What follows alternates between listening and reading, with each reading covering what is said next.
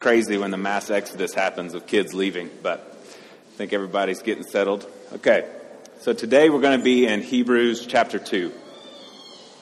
And we've been in Hebrews now for about 2 weeks. And what we've really seen so far is that we don't know a whole lot of historical information about this book, such as who wrote it, who it was written to, and when it was written. But what we do know is that this was written to a predominantly Jewish Christian audience, and that these people were being persecuted for their faith. And because of this persecution, these believers were starting to think, maybe we should go back to Judaism. That way we won't be persecuted. And so one of the reasons we see Hebrews was written was to encourage believers just to persevere in their faith in the midst of persecution.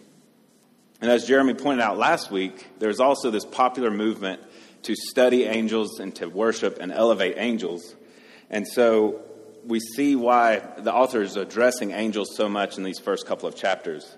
And he's not necessarily tearing them down, but he's lifting up Jesus, saying he is better than angels.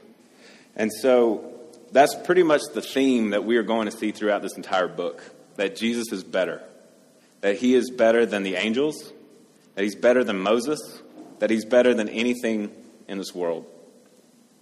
And because Jesus is better, that should encourage Christians to persevere in their faith in the midst of persecution and suffering. So as we look to chapter 2, we're going to see right off the bat there's a therefore.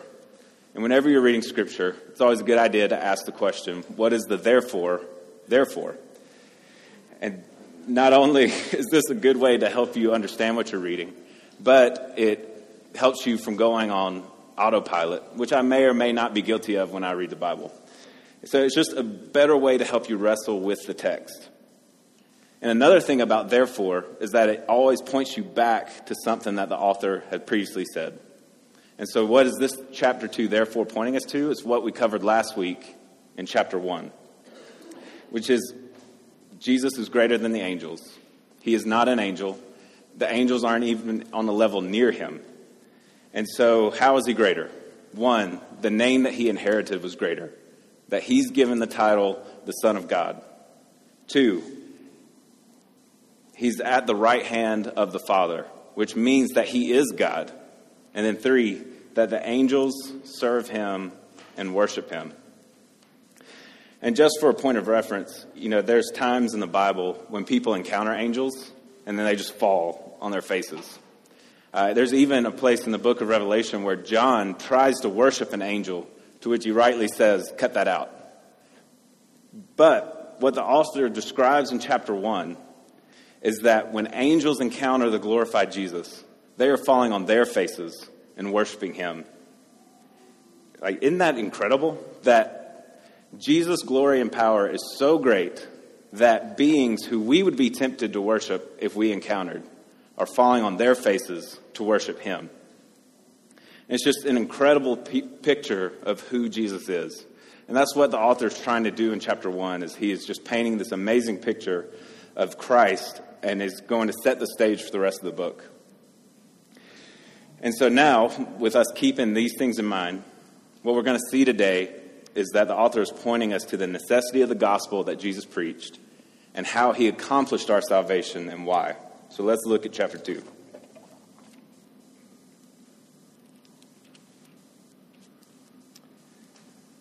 Therefore, we must pay much closer attention to what we have heard, lest we drift away from it.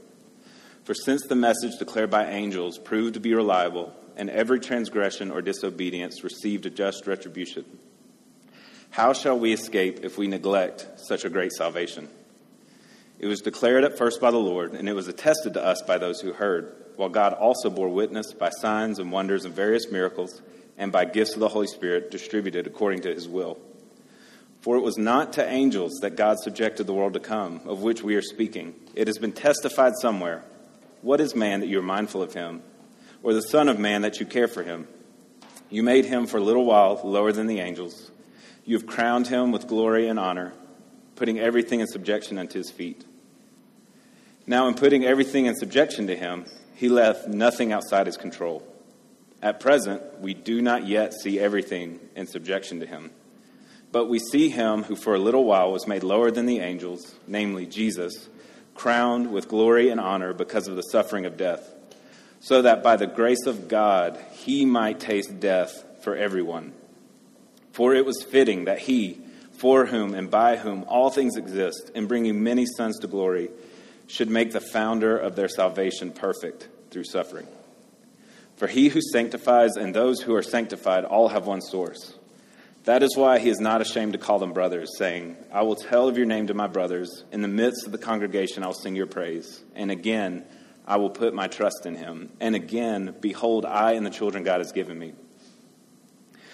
Since, therefore, the children share in flesh and blood, he himself likewise partook of the same things, that through death he might destroy the one who has the power of death, that is, the devil, and deliver all those who through fear of death were subject to lifelong slavery. For surely it is not angels that he helps, but he helps the offspring of Abraham.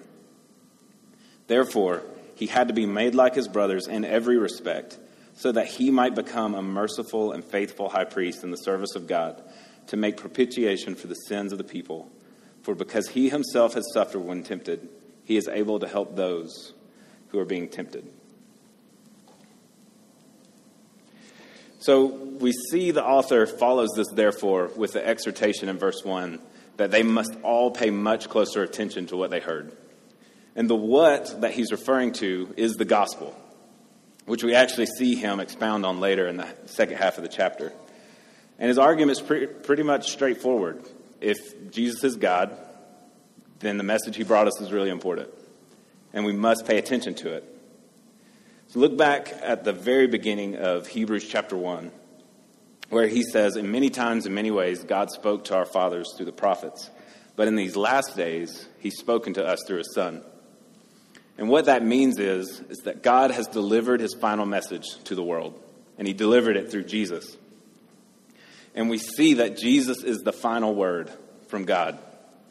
And that really lines up with what the rest of Scripture says, because in John, the book of John, at the very beginning, it says, in the beginning was the Word was with God, and the Word was God. And John is saying that Jesus is the Word. So, it really makes sense that God's final word to us would be the Word, with a capital W. But none of this really matters if you don't believe that Jesus is God. So my question to you today is, what do you believe about Jesus? Is he God, or is he something else? Because the issue is that you cannot be neutral about him. You either have to believe that he is God, or he's a liar and evil, or he's just plain crazy. C.S. Lewis made this argument famous, and he says it like this. I'm trying here to prevent anyone from saying the really foolish thing that people often say about Jesus, which is, I'm ready to accept him as a great moral teacher, but I don't accept his claim to be God. That is the one thing we must not say. A man who is merely a man and said the sort of things that Jesus said would not be a great moral teacher. He would either be a lunatic on the level of the man who says that he is a poached egg, or else he would be the devil of hell. You must make your choice. Either this man was and is the Son of God, or else a madman, or something worse. You can shut him up for a fool, you can spit at him and kill him as a demon, or you can fall at his feet and call him Lord and God. But let us not come with any patronizing nonsense about his being a great human teacher. He has not left that open to us. He did not intend to. Now, it seems to me obvious that he was neither a lunatic nor a fiend, and consequently, however strange or terrifying or unlikely it may seem, I have to accept the view that he was and is God. So the idea here is that you have to pick a side when it comes to Jesus. There's no neutral ground. We either have to believe he's the one who the Hebrews author in chapter 1 says, or else we have no rescue. We have no hope. And if he is God, then we have to pay close attention to what he said, to the good news that he brought us, or like the author says in verse 1, we risk drifting away. And in verse 1, the author uses this nautical imagery here of drifting away. And although nautical imagery is probably less effective in this part of the world, I still get this picture that comes to mind that we're all in boats drifting on a river, and there's a waterfall up ahead. And the gospel is the only dock available to us. And we can either anchor ourselves to that, or we drift away. And it's really easy for us to drift, right? Like, drifting is slow. It's subtle. There's lots of things that can cause us to drift away from God. For the audience of the letter, it was persecution and angels. But for us today, it could be something like comfort. How much time and effort we spend to be comfortable or pursue entertainment. Another cause of drifting could be familiarity with church and religious things. And by familiarity, I mean thinking of like, okay, I get the gospel. When can we get on from the gospel? And we start to drift away because we don't engage God in His Word anymore. Another way we drift is by making good things into ultimate things. Whether it's your job, your status, your family, your college football team.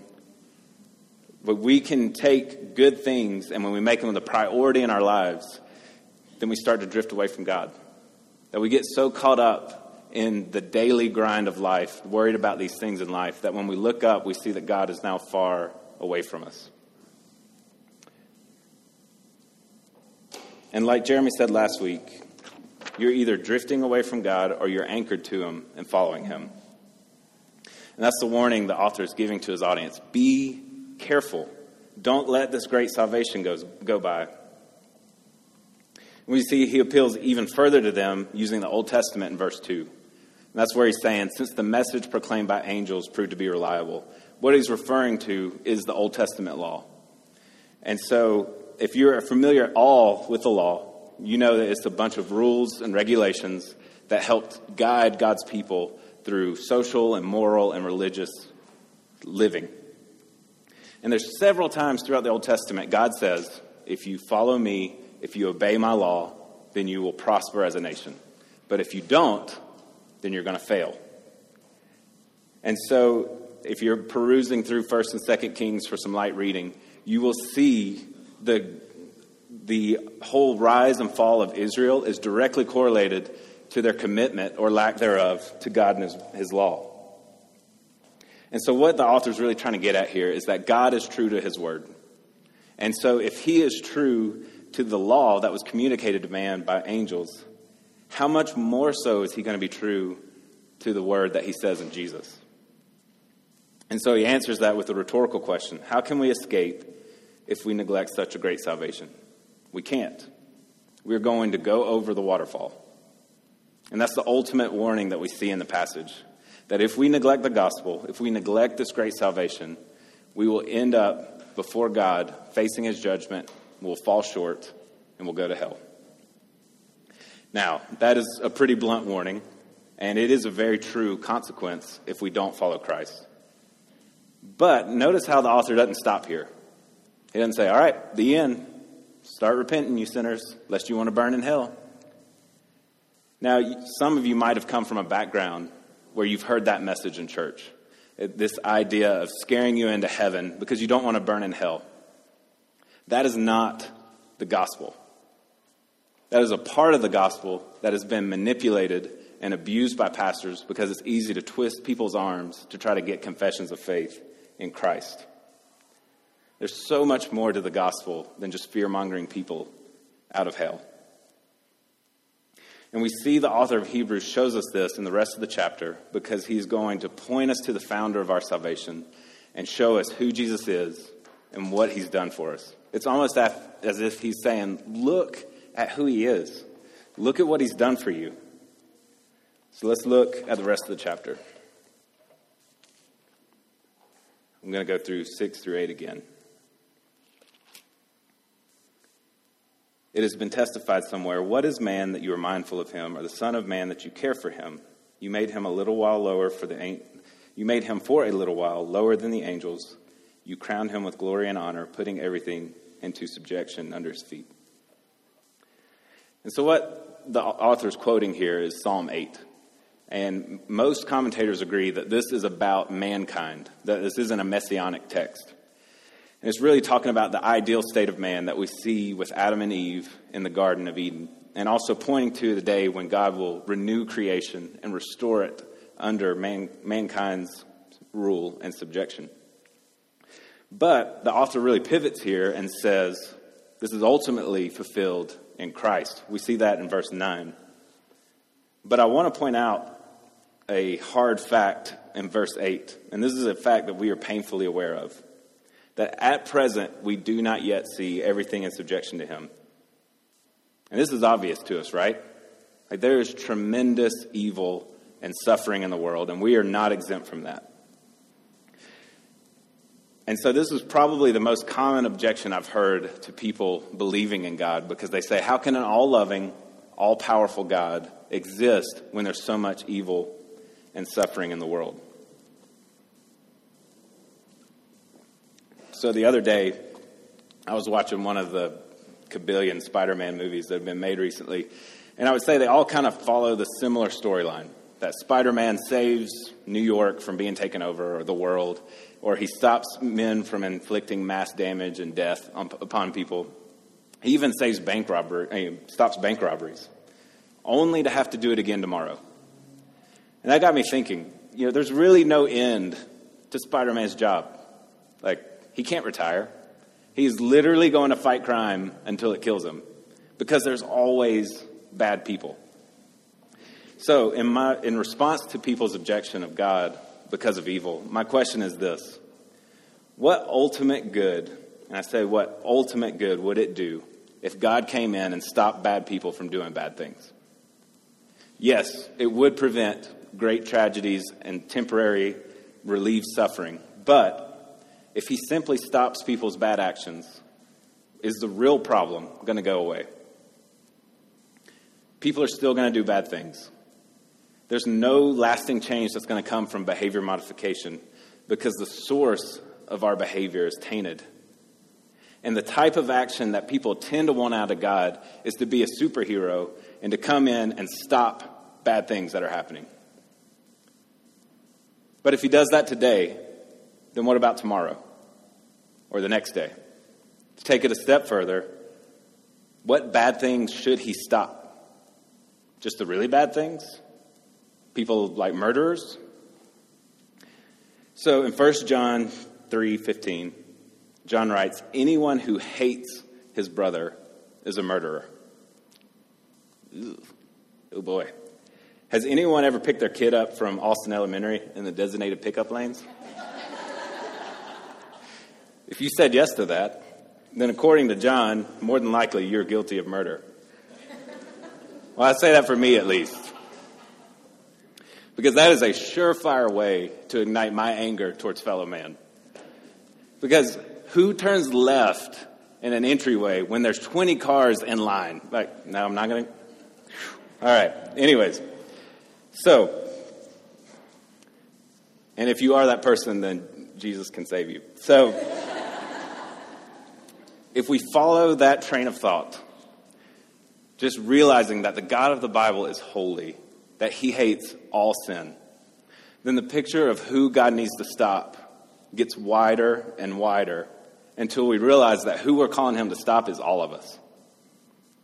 But that's not God's plan. So what is? The author is going to show us in verses 9 and 10 and 14 through 16. So I'll touch on that again.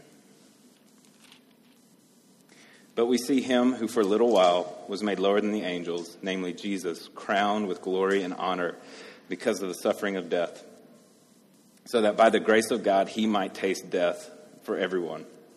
For it was fitting that he, for whom and by whom all things exist, in bringing many sons to glory, should make the founder of salvation perfect through suffering. And then 14. Since therefore the children share in flesh and blood, he himself likewise partook of the same things, that through death he might destroy the one who has the power of death, that is the devil, and deliver all those who through fear of death were subject to lifelong slavery. For surely it is not angels that he helps, but he helps the offspring of Abraham. So there's a lot going on in these verses. I mean, you could have multiple sermons over this one chapter, which is part of my angst towards Jeremy for giving me this whole chapter. But But that's one reason why being in a gospel community group is so beneficial, because you can go into so much more depth than I'm allowed in 30 to 45 minutes. So if there's something that I didn't touch on or cover, then blast your GC leaders with those questions. That's what you're encouraged to do. So there's my 10-second commercial for GC. Let's move on. We see in these verses that God's plan for us is our restoration, that he wants to deliver us from the slavery of Satan and death and bring us to glory with Christ by adopting us as his children. And how does he do this? By having Jesus become man, take on flesh, suffer and die on our behalf to become the founder of our salvation. Now, you got to keep in mind, for the original audience, this idea of the Messiah suffering would have been extremely unpopular. Because for Jews, the Messiah is coming to establish the kingdom of God. He's God. He's not going to suffer. Why would he? He's bringing the kingdom. He's the king. But in verse 10, it says it was fitting that he, God, should make the founder of our salvation perfect through suffering. But what does that even mean? Isn't Jesus already perfect? So what the author is getting at here is this idea of bringing to completion, in the sense that suffering and death was necessary before Jesus could be the complete founder of our salvation. And so that is why on the cross Jesus says, "It is finished," because the rescue mission was completed. That's also why in verse 14 of Hebrews, the author says that through death, Jesus might destroy the one who has the power of death, the devil. And the word destroy is really important here, because it's not being used in the sense of wiping out from existence. What he's meaning is it's the sense of disarming or voiding out the power of Satan. Because if you look in Scripture, another name for Satan is called the accuser, or the prosecutor. And when we die, we will stand before God, and Satan will be there with us, opening up a book of our sin, ready to make a case against us before God. But through Jesus' death, he becomes our substitute, thereby nullifying Satan's power to condemn us. Paul puts it this way in Colossians chapter 2, verses 13 through 15. "And you who were dead in your trespasses and the uncircumcision of your flesh, God made alive together with Jesus, having forgiven us all our trespasses, by canceling the record of debt that stood against us with its legal demands. This he set aside, nailing it to the cross. He disarmed the rulers and authorities, i.e. Satan, and put them to open shame by triumphing over them in him." Amen.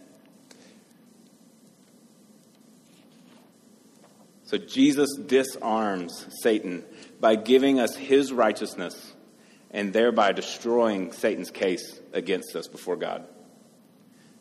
Jesus is able to do this because he is the founder of our salvation and our great high priest. So let's look at how he is the founder of our salvation. In verse 10, the word that the author uses for founder can also be translated as pioneer. And I actually like that translation better because it gives me the imagery that Jesus had to blaze a trail to us in order to save us and bring us to God. It was his work that provides the way to salvation and redemption with God.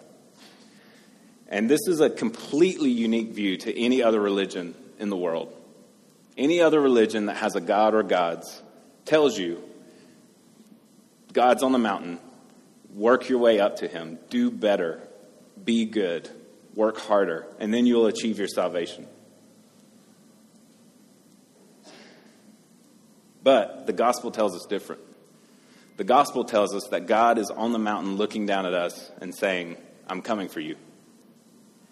And that he sends Jesus to pioneer a way, to blaze a trail for us by taking on flesh and becoming a man so that he could live a perfect life and be the perfect sacrifice for us. In Romans 3:23, Paul says that the wages of sin is death. So that means in order to pay for sin or to atone for it, death has to occur. And we see that in chapter 9 of Hebrews, the author affirms this idea, saying, without the shedding of blood, there can be no forgiveness of sin. And so I've heard people ask before, like, God's all powerful, so why can't he just wipe out sin and just wave a wand and go, boop, like you're all good? Just consider that that is not how the world works at all, okay? So say, for example, you hit my truck with your car and you rip off my bumper. We can all agree that damage has been done, okay? So at this point, one of us has to pay for the damage. Now, you can try to change your view of how you look at the damage. You can minimize it, say, like, who needs bumpers anyways? Or you blame me for the damage even. You can say, why'd you park in your driveway when I was deciding to drive through it? But no matter how you view it or look at the damage, it's still there. Someone has to pay for it. Now, this is where the analogy can start to break down, because we could be tempted to be like, okay, well, I'll pay for my sin. What do I owe? But Scripture is clear that we have no way of paying for our sin. That we don't sin in a vacuum. We sin against God and other people, and payment is due. It costs something.